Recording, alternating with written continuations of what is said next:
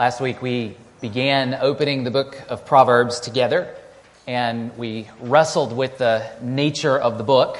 The first 9 chapters don't really give us many proverbs of the book of Proverbs, and yet we're confronted with a father's loving instruction of his son in these first 9 chapters. And as we think about that, we remembered King Solomon, the organizer and the initiator of this whole collection.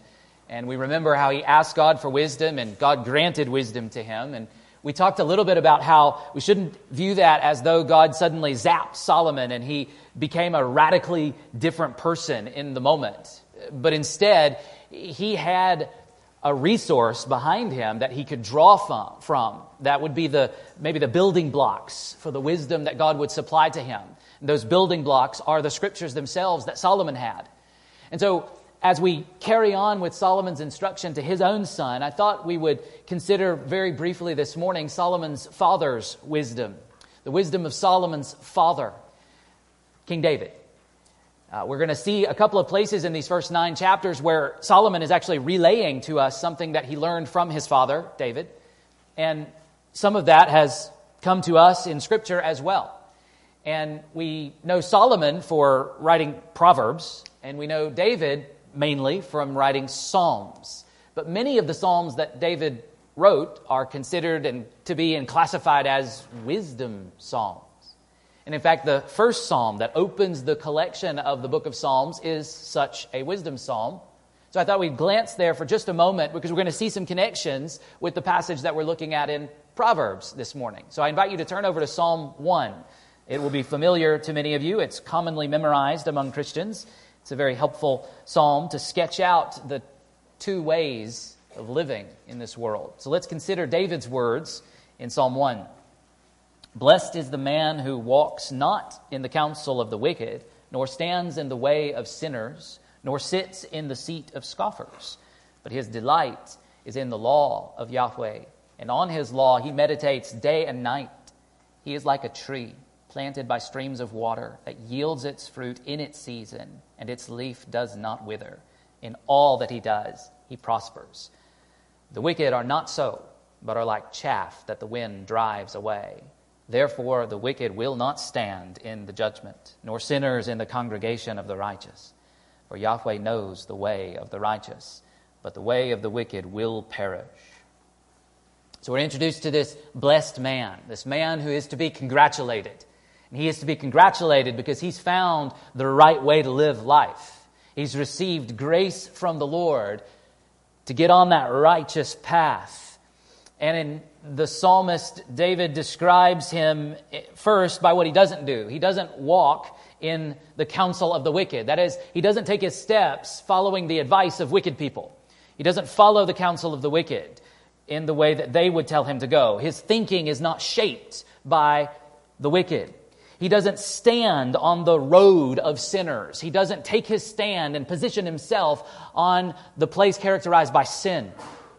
He doesn't find his place there. And finally, he doesn't sit down. He doesn't settle in the seat of scoffers. He doesn't take the position of one who hears God's word, God's truth, God's wisdom, and scoffs and mocks. He doesn't settle down into a position of teaching that would guide other people to look down, to belittle God's word and God's wisdom. But instead, as verse 2 describes to us, his delight, his joy, his excitement is in the law of Yahweh. Now, the word that David uses here is the word Torah. It's a Hebrew word that you might have heard before, Torah. It's usually used to describe the first 5 books of the Bible: Genesis, Exodus, Leviticus, Numbers, and Deuteronomy. The books of Moses, the Torah of Moses. Unfortunately, we're stuck with the English word law to give us what this word means, but it is not legal material. It's not legislation. I mean, even think about the contents of the book of Genesis. None of it is law, legislation, legal material. In fact, if you think of Genesis through Deuteronomy, you don't get any legislation until Exodus chapter 20. You got to go all the way through 50 chapters of Genesis and 19 chapters of Exodus before you get law. And so we need to think about this word a little bit differently than legalistically or even in the form of legislation. Does it contain legislation? Yep, sure does. But the word means instruction. It's related to the normal word for to teach. That's all it is. And so Genesis through Deuteronomy teaches us, instructs us about life in this world, mainly through telling a story, by sketching out a narrative, by telling us history.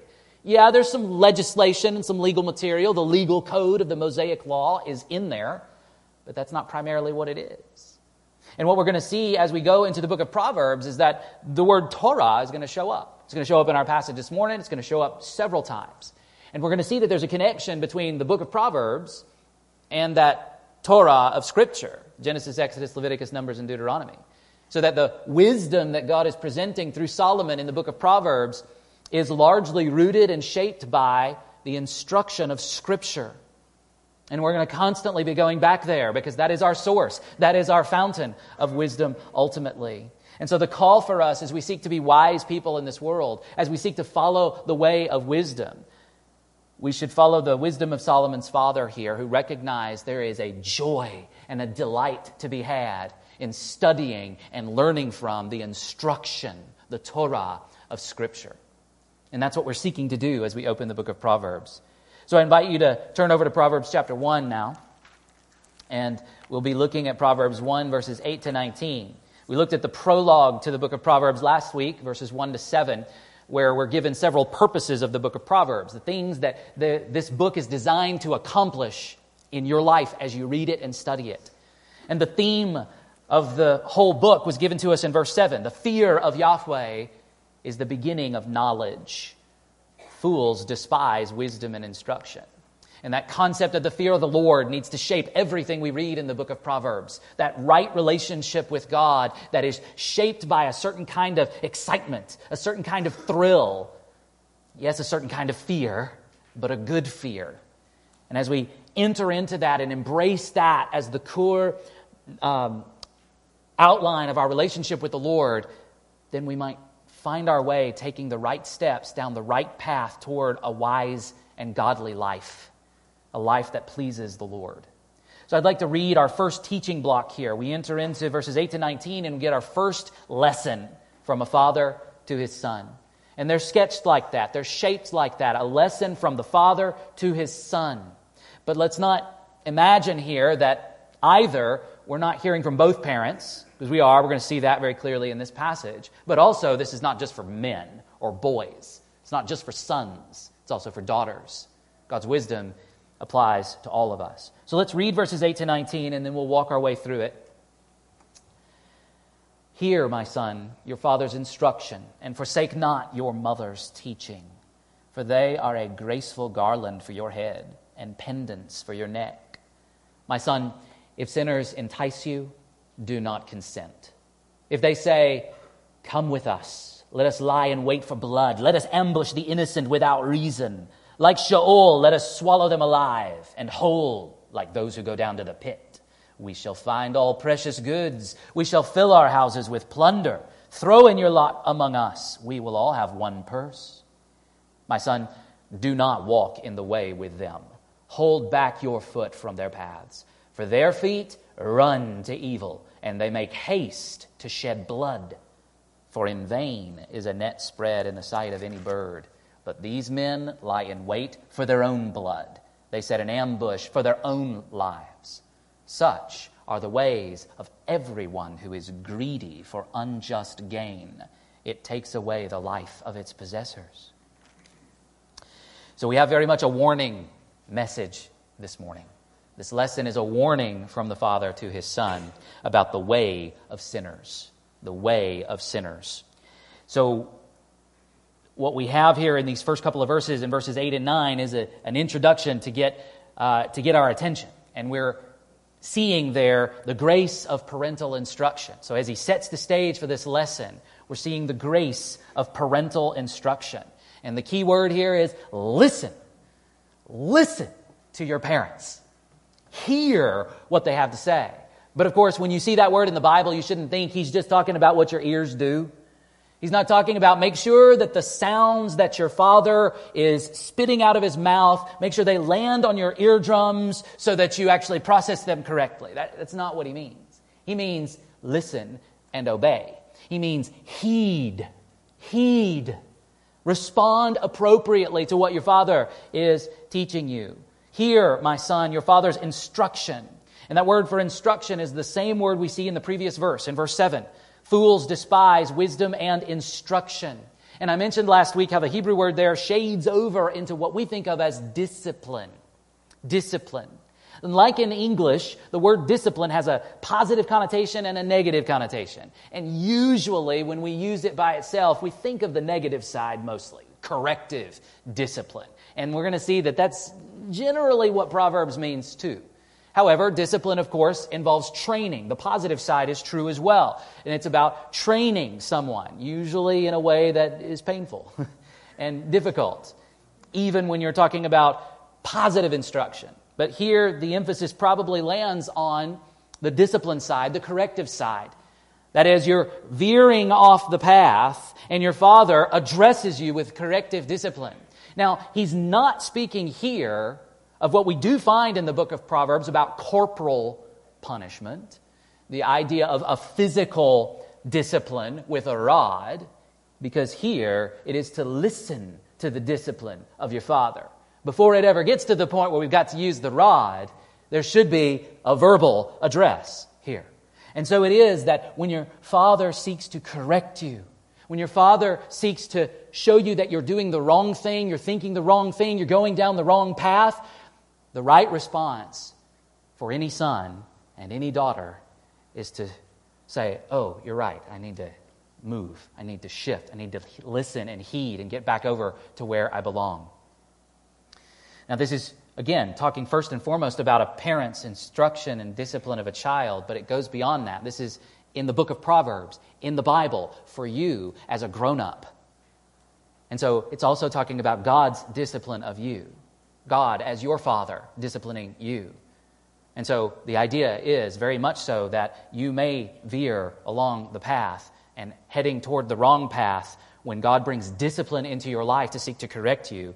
The only right response is to correct course, is to get back on the path, get back moving in the right direction. Hear, my son, your father's discipline, his instruction. And forsake not your mother's teaching.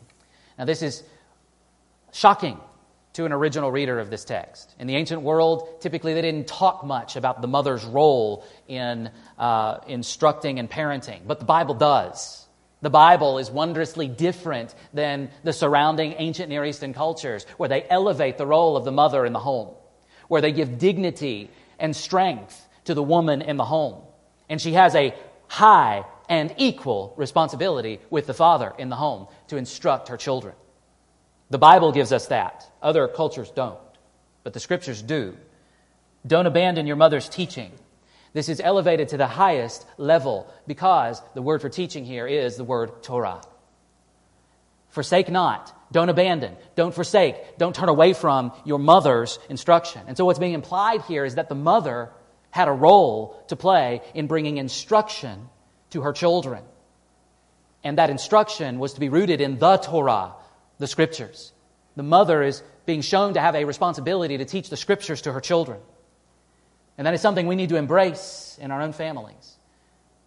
It's not just the mother's role. It's both parents' responsibility, always and everywhere in the Bible. You should understand that. It's not one parent's job. It's both parents' responsibility. I have to step out of here and say a word that I wish I didn't have to say, but I do, so I'm gonna. This is a picture of homeschooling your children. But you need to understand that in the ancient world, they didn't have such a thing as public school. That wasn't a reality. That wasn't even an idea. And so everybody had to deal with teaching their own children at home in one form or another. However, with that, particularly in Israel, from what we know, is that oftentimes, parents paid or enlisted the aid of others to teach their children. The father and the mother are given the responsibility, but that does not mean that you have to discharge that responsibility yourself. It is legitimate and appropriate for a Christian, so let me get to the point here. It is legitimate and appropriate for a Christian to engage other people to teach your children. Okay? It is appropriate to do that, but you, as parents, bear the responsibility to ensure that if somebody else is actually going to do the teaching of your children, you need to know what's going on. You need to be invested and involved so that you're shaping your child as they grow and not whoever else might be teaching them. But there is an appropriate place. We need to pull back from our pendulum swinging in our culture where we are attacking each other as Christians and fighting against people's choices to educate their children differently than you have chosen to.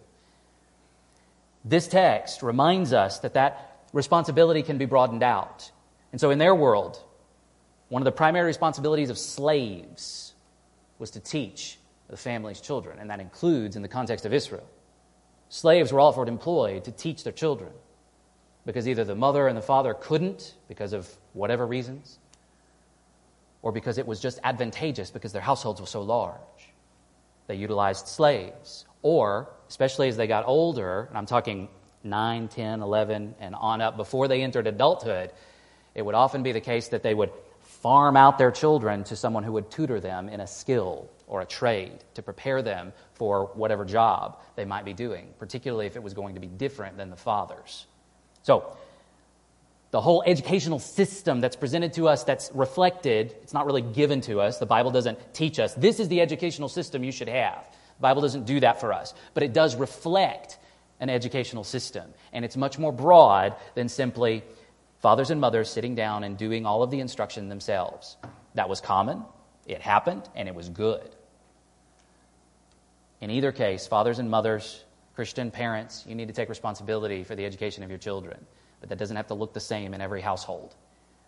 And so here, the mother's teaching in particular is elevated. And we need to make sure that we see that here in the book of Proverbs. We will see it again and again. The mother's role is elevated in the instruction of her children. But also notice this is not about children. This is actually about someone who's entering adulthood. And so the father and mother's instruction and discipline and training goes on up beyond the teenage years. The influence that a father and mother is supposed to have in their children's life toward the things of the Lord is supposed to continue and press on and develop. So that's the basic point here in verse 8. The encouragement to the child to be sure that you listen to the discipline of your father and the instruction of your mother. And it's not like the father's the only one who does the discipline and the mother's the only one who does the teaching. No, this is poetry. We're talking about the whole system here. Both parents are involved in both sides. Corrective discipline, instructive discipline, and instruction from the Scriptures, from the Torah, the inspired Torah of the Bible. Both parents are involved and are responsible. The point here is that we don't want our children to be like the fool of verse 7. Fools despise wisdom and discipline or instruction. We don't want our children to be that way. Commentator John Kitchen comments, both parents are God's agents on earth to point their children in the right direction and to train them through correction to stay on the path. That's the point. Verse 9 gives us a reason, a motivator. Why should they and why should we listen? Why should we heed? Because the instruction, the discipline, and the Torah and the instruction of our children are a graceful garland for your head and pendants for your neck. He uses a metaphor. He basically says they're a beautiful garland, a headdress, and a necklace. It's a metaphor, okay? You might notice the silhouette of the woman there with the flowery headdress and the golden necklace around her neck. I didn't put a man up there with a flowery headdress and a necklace around his neck for perhaps obvious reasons in the confusion of our culture. This is addressed to a son, and it is a metaphor, okay? But it applies to girls as well. But the point is this: graceful garland. The idea is that the garland, the crown, the wreath is made of grace. And he means God's grace. Okay, this is about God's grace here. So the instruction and the discipline that's being extended from the parents is to be a conduit of God's grace into their life.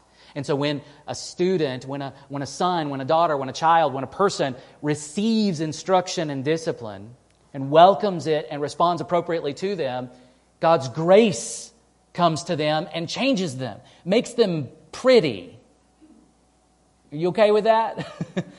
Sons, it makes you look good. God's grace is intended to change you so that you look good. That's the point. And God's grace flows through the instruction of parents. Now, it's assuming here that the instruction of parents is rooted in God's word and God's wisdom. That's the assumption. So assuming that parents are instructing their children toward God's wisdom and God's ways, that is a channel of God's grace to them, and that grace will bring the kind of transformation that makes you look good. Not in the world's eyes, but in God's eyes. And that's what is most important. So this grace that's on display here is a result of and an outworking. It comes through parental instruction for children as they grow. So the actual lesson then begins in verse 10. In verses 10 through 18, we see the way of sinners illustrated. So the Father paints a picture here. He summarizes his lesson in verse 10. My son, if sinners entice you, do not consent. Very simple lesson. If sinners entice you, don't go with them. Don't agree with them. Now notice he's labeled the people he's talking about sinners. So the Father's got a vantage point on what that means and what that looks like, and that vantage point is shaped by the Word of God. So sinners, these sinners, if they entice you. Now this is related to the word that we saw last week, simple, back in verse 4. The address of this book to the simple, to the naive, to the gullible. And we talked about how the word means open. And it's not necessarily a compliment to be open-minded in this context. It's to have your head open, ready to be filled. And the options on the table are, it's going to be filled by wisdom or it's going to be filled by folly. And so here, he's using the same word to say sinners are going to come and try to make you open your mind to them.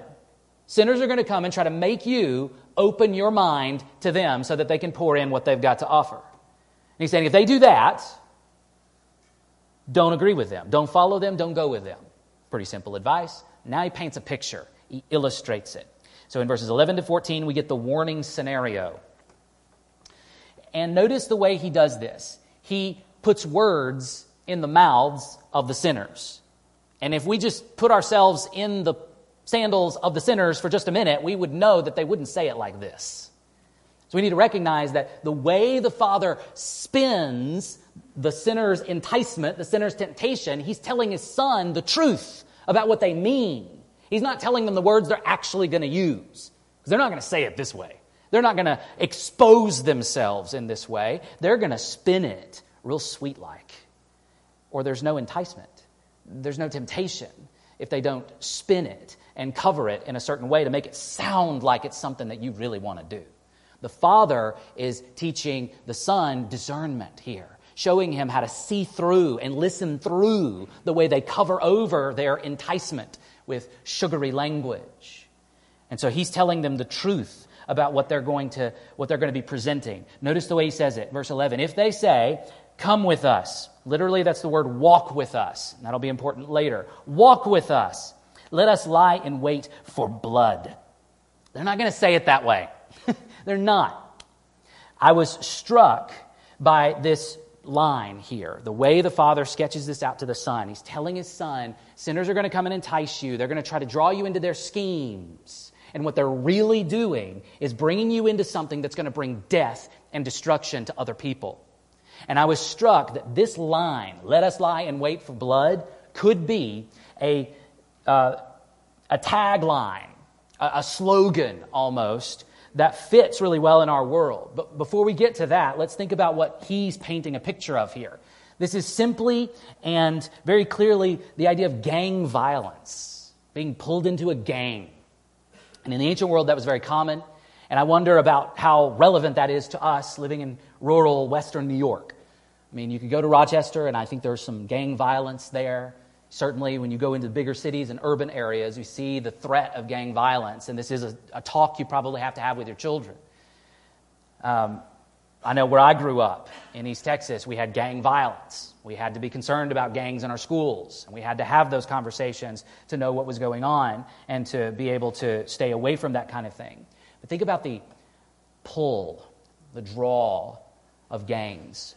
I mean, very often they draw in kids who come from broken families. They don't have a home that's cohesive. And the attraction is, we'll give you protection. We'll give you companionship. We'll give you loyalty.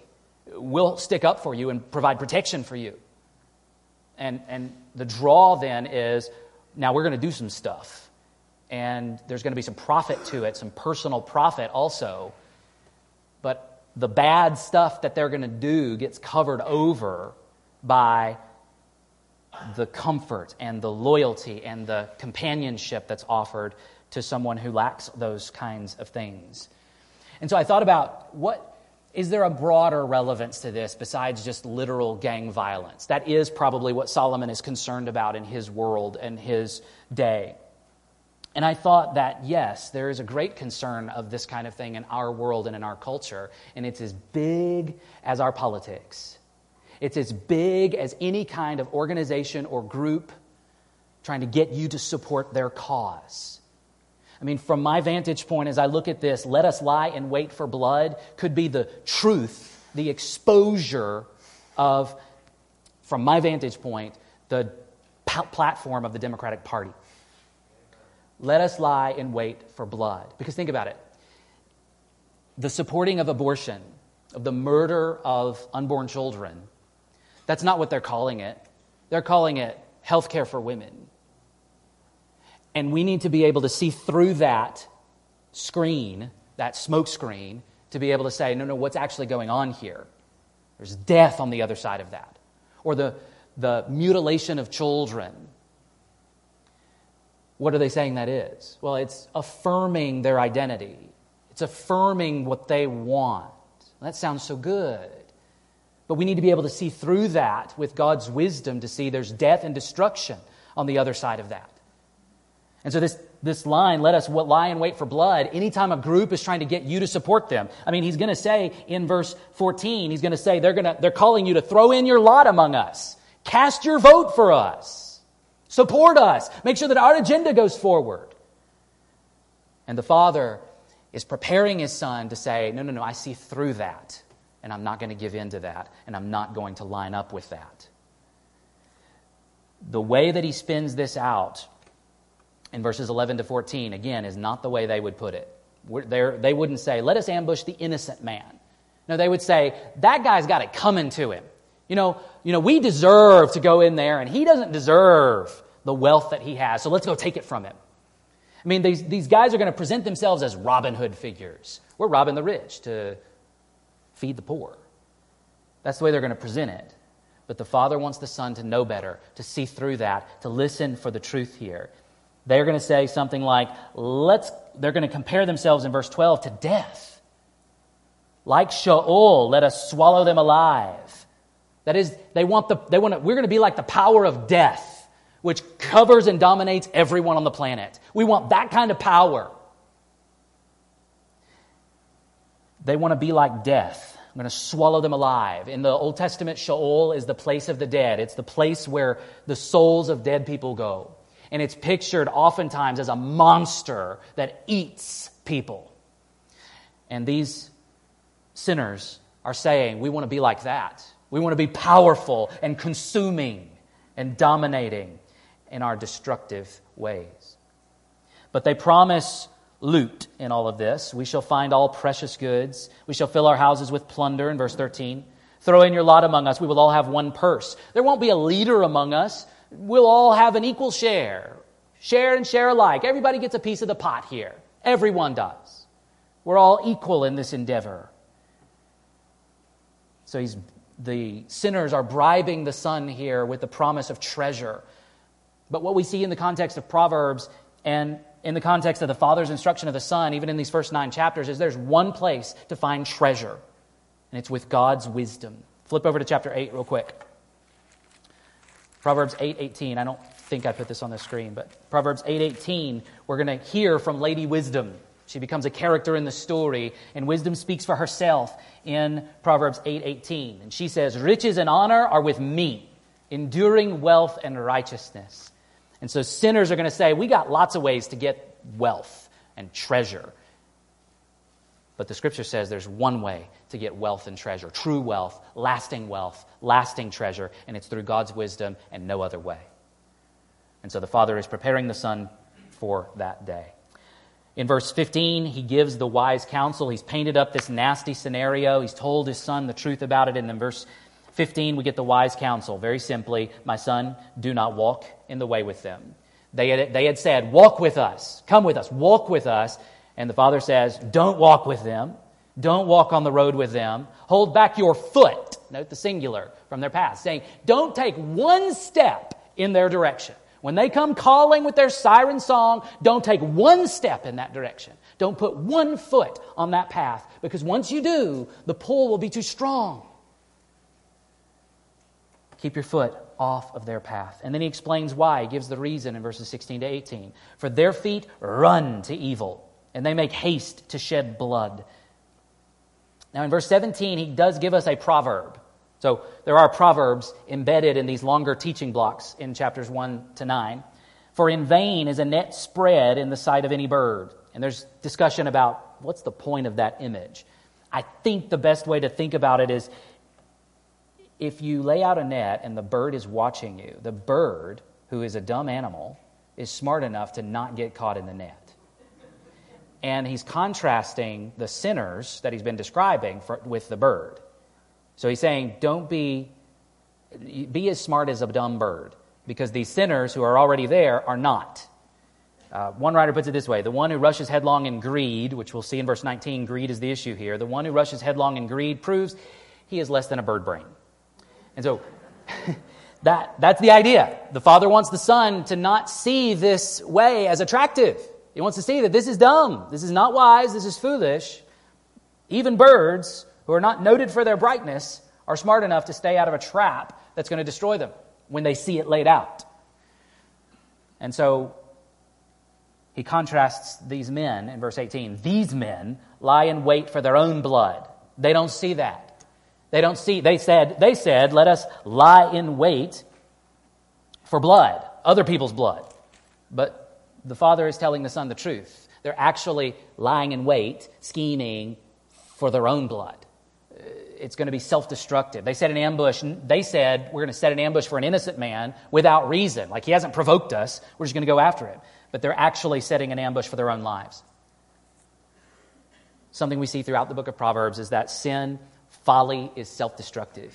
It ends badly, always. And the challenge for the Son, and the challenge for you and me, and the challenge for all of God's people throughout all of God's history, has been the challenge of recognizing the reality that sometimes sinners prosper.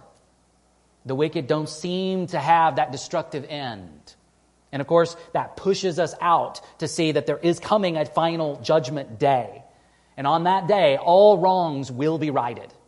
Everything will be exposed to light. And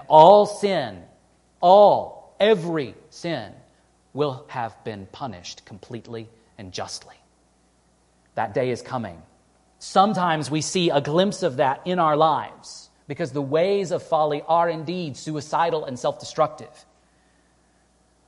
But in this fallen, broken world, that doesn't always happen in our lifetime and in our perspective.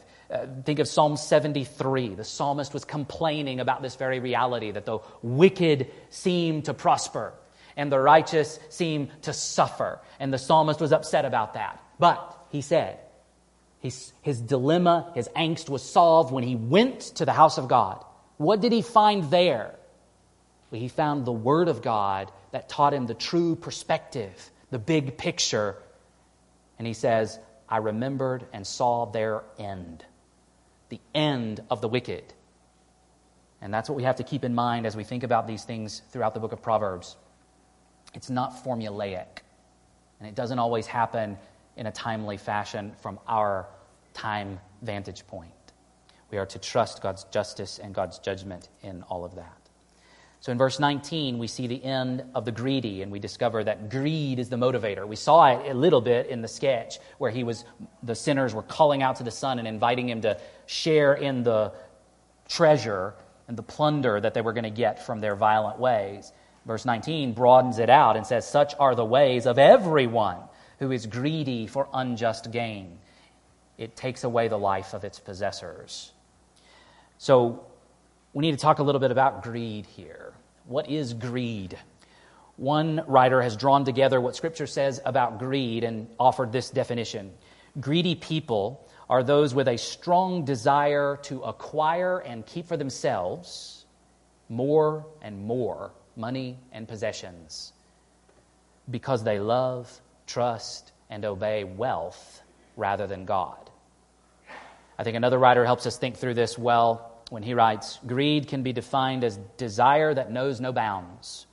Desire so strong that it does not care what is done to satisfy it or what harm is done to others. Desires are not bad, but they become greedy desires when loved ones are given second place and relationships suffer, family and friends, churches and communities. Greed. Greedy for unjust gain. It's a phrase that appears in the Old Testament many times. The father wants his son to know that way leads to death. It takes away the life of its possessors. So we need to think about how to avoid greed. How do we get past that? What further instruction can we find? And so as we conclude this morning, I want to talk about remedies for greed. You'll see 3 remedies for greed on the screen, and you can fill those in on your notes, but I'm only going to talk about the last one for the sake of time. The first 2 that we're going to bypass are flight. The Scriptures instruct us to run away from greed, and contentment. A remedy for greed is being content with what you have. But I want to talk about the final remedy for greed at length here. Perhaps it's the biggest remedy for greed that we can pursue, generosity. Generosity. Generosity overcomes greed. Greed is often visible where there's a refusal to share. Turn in your Bibles with me to 2 Corinthians chapter 9. 2 Corinthians chapter 9. 2 Corinthians chapters 8 and 9, Paul is writing to the Corinthian church, and he is talking about the collection of money that he is gathering together from different churches. He's on his way to Jerusalem. Jerusalem has been experiencing a famine, and the Christians in Jerusalem, mostly Jewish Christians in Jerusalem, are suffering because of the famine. And so he's called on Gentile churches in particular to gather money together, to put money aside so that he can take up a big collection and then carry it to Jerusalem so that they can have some money to then go buy some food and to be able to supply some resources for them. And so in 2 Corinthians 9, he's building out, motivating them to do this. So Paul is expecting that they will have stored some away at the church in Corinth so he can pick it up on his way to Jerusalem. 2 Corinthians 9, verses 6 to 9, Paul's seeking to motivate them to give of their resources, to share their money. And the basic point is to say that it's God's grace. It's God's grace that guarantees your giving. It's God's grace that guarantees your giving. In other words, God's generosity is to shape our generosity. Consider verses 6 and 7. The point is this: whoever sows sparingly will also reap sparingly, and whoever sows bountifully will also reap bountifully. Each one must give as he has decided in his heart, not reluctantly or under compulsion, for God loves a cheerful giver. Paul utilizes a farming analogy. How would an ancient farmer work? Before the onset of mechanized equipment like tractors and things of that sort. Essentially, he's got to plant the seeds manually, right? And so the farmer is going to take a satchel over his shoulder. He's got a pouch right here on his side full of seed. So he's going to have a furrow dug in the ground. He's going to walk out there manually. He's going to dig his hand into the bag, take a big full hand of seed, and as he walks along, he's going to do this number. Whee! And he's going to keep walking and keep reaching in and just scattering it out all along the way. Some of that is going to go right in the furrow where it belongs. Some of it's going to go out to the side. Some of it's going to go over there. Some of it's going to go out there. Some of it's going to go out there. That's a picture of what Paul describes as sowing bountifully. So what's the opposite? Sowing sparingly. What does that look like? Well, you got the same farmer with the same bag of seeds, but instead of grabbing a handful, he grabs a single seed, walks up to his furrow, bends down and says, I'm going to plant this seed right here. And then he walks on a little further, pulls out one seed, says, I'm going to plant that one right there. And on he goes. One seed at a time. Now, why would he do that? Why would a farmer do that? Well, truly, no one would. Paul's painting a ridiculous picture, and that's the point. He's making them see that sowing sparingly like that is silly. Nobody would do that. That's a bad idea. Well, when the rains come, it's likely that the farmer who sowed one seed at a time, it's likely that all of his seeds are probably going to sprout. But the other farmer, the one who sowed bountifully, a lot more of his seeds are going to sprout. A lot more. The harvest is going to be much larger for the one who sows bountifully. So, what exactly is the one who would sow sparingly in the illustration thinking? Well, he might be thinking, this seed, I bought that. I paid for that. It's mine. I really value this seed for me. And it's so valuable that I don't want to part with it. It's mine. I paid for it. I bought it. It's my own. It's my precious. Sorry, Lord of the Rings references.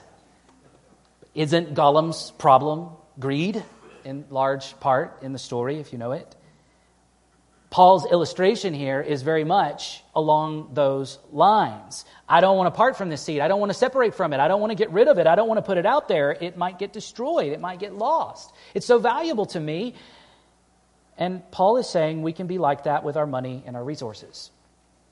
He's saying that we can say, my income, the things that I've earned and acquired over the years, it's for me.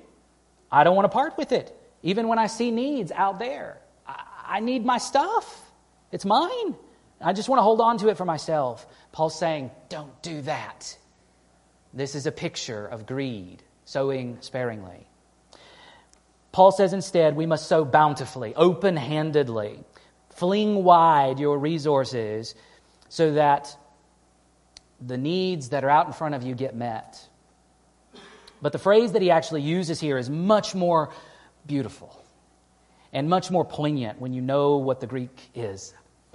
Bountifully translates a phrase in Greek that I think is important for us to see clearly. It's literally one who sows based on blessings. Based on blessings. And so the idea is, God has blessed me with this seed. It's not mine. It's a blessing that has been given to me to pass on for others. I sow, fling out my resources to share with others based on the reality that God has given it to me freely. And notice the corollary, the promise that's on the other side is that we will reap bountifully. We will reap based on blessings. It's the same exact phrase. You see, there's no mathematical calculus that goes on here where you've got this equivalence on both sides. You can't put God's grace into a mathematical equation. If you give so much, God's going to give you so much. God decides the currency. God decides the exchange rate. God decides the nature of the harvest He provides for us. It's based on His blessings. He's totally free in giving what He wants, where He wants, when He wants, to whom He wants, and in what proportion He wants. And if we think like that, we should be free with our resources as well, based on what God has done for us, based on the ways that God has blessed us. Paul presses home this farming analogy in verse 7 to every individual. Each one must give as he has decided in his heart. Now notice that. Paul's concern for these Corinthian Christians is that they made a verbal commitment to give. You see that earlier in 2 Corinthians 8. They made a verbal commitment. Many of the individual members of the Corinthian church said, I'd like to set aside some money to give for that collection for the Jerusalem church. They decided in their heart, and then they made a verbal commitment and said, I'm going to give. We never know how much. We don't know the amount, and it's not important. They made a verbal commitment, and more importantly, they made a heart commitment. They made a heart commitment to give. And Paul's saying you better follow through. You see, as a person has decided in his heart, who sees that? Nobody's going to know. Your neighbor doesn't know how much or whether you've committed to give in that in your heart, whether you've decided in your heart to give. So you might think, well, nobody's going to know. It's not going to matter. The people who need the money or need the help, they don't know that I thought, I'd like to give to that. And then I backed out. They'd never know, so what harm is it? Paul brings up this point to remind us of something that he tells us back in 2 Corinthians chapter 5, verse 10. For we must all appear before the judgment seat of Christ, so that each one may receive what is due for what he has done in the body, whether good or evil. See, God knows what you have decided in your heart. And he will hold you accountable for what you've decided in your heart. If you don't follow through with those things, it's not that nobody doesn't benefit. That's true. The people won't benefit if you don't follow through. But the fact that you committed in your heart and then you backed out, God will hold you accountable for that. So Paul goes on and gives two negative pictures. How does he not want you to give? Well, he says two things. Not reluctantly, as the ESV says, or under compulsion. The phrase not reluctantly is literally not out of grief. And so what he's saying is don't give because you feel bad. I've given because I've felt bad. Gotten to the end of the year and said, I didn't really give much this year. And a need came up and I said, I think I'll give to that because I kind of feel like I haven't really given enough this year. I kind of feel guilty. And Paul says, no, don't do that. That's not a good motive for giving. And I'll be held accountable for that motive. But he's saying instead, don't give when you feel guilty. Guilt is not a proper motivation for giving. On the other hand, neither is compulsion. That is, don't give because someone is manipulating you or trying to force you to give. And I'm sure all of you have either heard on television, heard on the radio, or been in someone's presence who's trying to manipulate you, to cajole you into giving, trying to twist your arm. And Paul is saying, don't give in to that.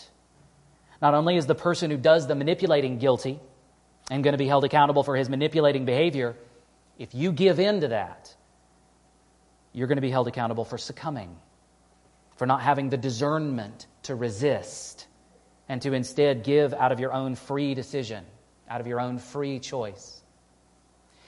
And finally, what he expresses in the last phrase of this verse, we need to look at, God loves a cheerful giver. Now that raises the question, what about when we don't give like that? What about when we're not a cheerful giver? I've given out of wrong motives. Did God not love me when I did that?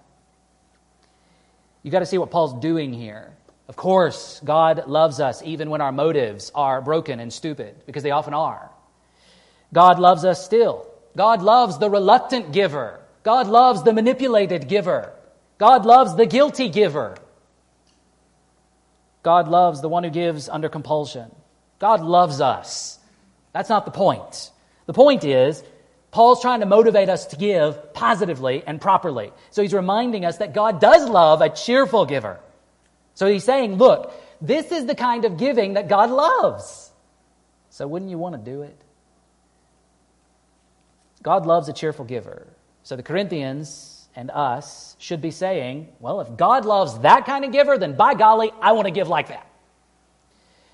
He's motivating us properly. He's not twisting our arms here. He's not trying to manipulate our feelings and make us feel bad. He's saying God loves a cheerful giver. And if God loves a cheerful giver, then I want to be a cheerful giver.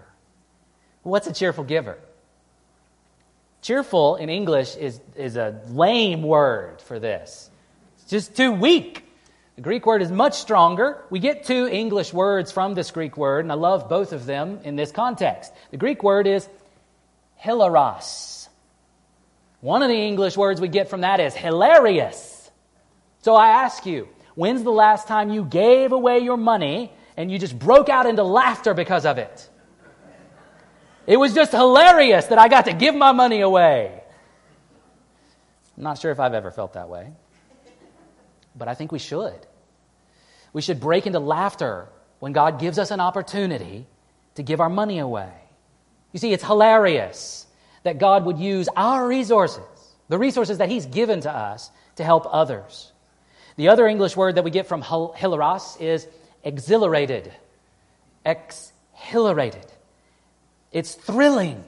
exhilarating to give our money away. And again, have you ever taken your wallet out and given your money away and had this spine-tingling feeling run up your back and you felt like, gosh, this is better than riding a roller coaster? Because it is.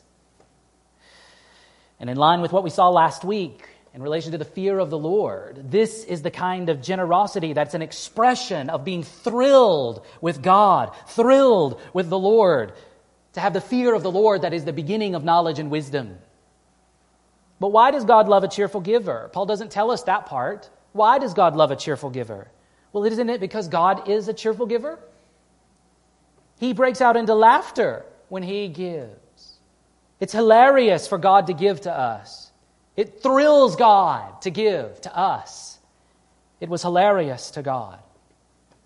It was exciting for God to give his own Son to die and pay for our sin. Yes, also grievous at the same time. But it was hilarious. God gave his Son cheerfully. He was excited to do it. Don't think he was begrudging that he had to give his Son. He had to take care of us poor, little, miserable sinners. He was thrilled. It was hilarious for God to do that, and so it ought to be for us when we want to give money to people, resources, or whatever else. So verse 7 here charges us to give like an exhilarated farmer. Think back to the sowing image again. Why is the farmer sowing so broadly? Why is he sowing so open-handedly? Because he's looking forward to the harvest. He's looking ahead. He sows freely because he's excited. God is really going to make these little bitty things turn into food for me and my family. God is really going to bring a harvest from this. And so he's thrilled to go out there and do the hard work of sowing in a field. And so we should give like an exhilarated farmer. Take a look at verse 8. And God is able to make all grace abound to you, so that having all sufficiency in all things at all times, you may abound in every good work. We could summarize this. God's all grace provides all sufficiency for our all giving all the time. It's hard to be more emphatic than this verse about God's grace and what it does in our lives. God is able, it says. God is powerful. This is a power word. God is powerful to make all grace abound to you. Look, God doesn't scatter his grace a little over there and a little over there. God doesn't give you a little bit of grace and you a little bit of grace and you a little bit of grace and you a little bit of grace. He doesn't do it that way. He gives all grace to you and all grace to you and all grace to you. All grace to each one of us. And he never empties. He never depletes. His power never reduces. He gives all grace to us. Not just a little bit. He's not stingy. He makes all grace abound to you. And what's the result? What happens when God makes all grace abound to you? So that having all sufficiency in all things at all times. All sufficiency. All sufficiency. Not just kind of sufficient, not just a little bit adequate, not just barely competent, but completely sufficient. You don't make yourself adequate. You don't make yourself sufficient for anything that God calls you to do. God makes you all sufficient. God makes you completely adequate for whatever he calls you to do. It's easy for us to look at our neighbor, to look at other Christians and say, look at all that God has given to them. And then we look at our own lack and we say, God must not be blessing me. Or God must not care about my needs. Why doesn't God help me like he helps them? And we fall into the comparison trap. And we begin looking at other Christians with envy and greed. And God wants you to trust him, that he is providing you with all sufficiency, even when it looks like your bank account's empty, even when it looks like your body won't do any more for you, even when you don't have the time that you'd like to have or the resources you think you should have. God is at work in your life with his grace to provide all that you need in all things, in all circumstances, at all times. Do you believe that? Can you believe that? Can you believe that He really is doing this right now in this moment for you? Is it unbelievable to believe that God is at work for your good every moment of every day, for all of your life, to provide all that you need all the time? Can you believe that? Because that's what this text teaches. You see, for the Christian, there is no more of God bringing punishment into your life. There's no more of God's wrath being poured out in your life. No more. Not one drop. All that God does in your life is good. Every circumstance, all the time, every day of all your life, even through the bad stuff, He's working His grace for you. He's working His power for you. And so when you read about grace in the Bible, when you talk about grace in your life, you need to remember both sides. Grace is not just that He's looking at you with a smile. That's true. He is. But grace is that He's busy in your life. He's doing stuff. Good stuff. All good stuff. But you also need to remember the other side. You only deserve God's wrath. Only. You haven't done anything that causes God to be gracious to you.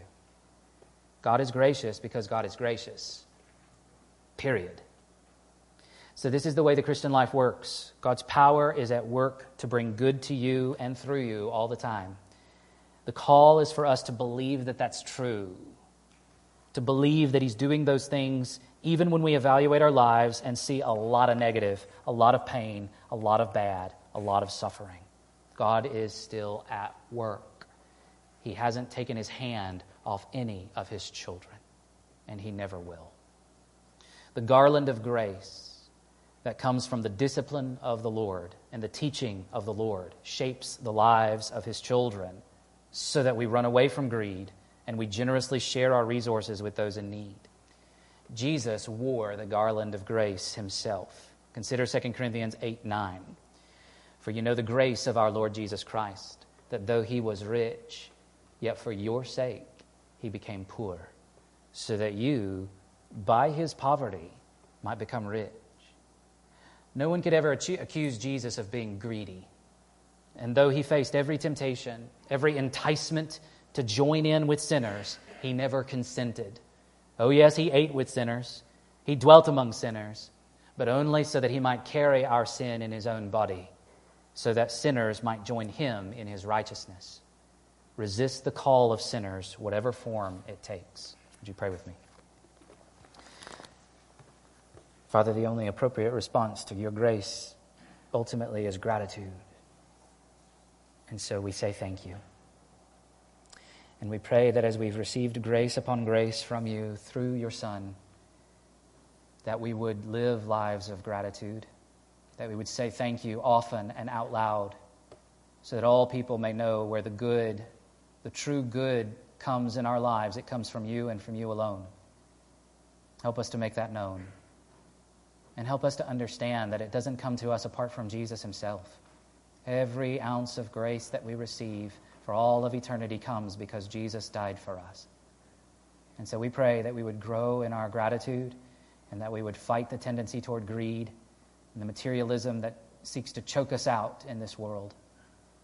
We thank you for the power of your Spirit who seeks to apply this very grace to keep us from going down that road. Thank you for the instruction of your word and the ways that it keeps us on the right path. Help us to take the next step by faith, trusting in your grace, depending on you for every step of the way, knowing at the end of the road is life, eternal joy, eternal satisfaction. And so we thank you that that is our destiny. Help us to trust you for it even today. In Jesus' name, amen.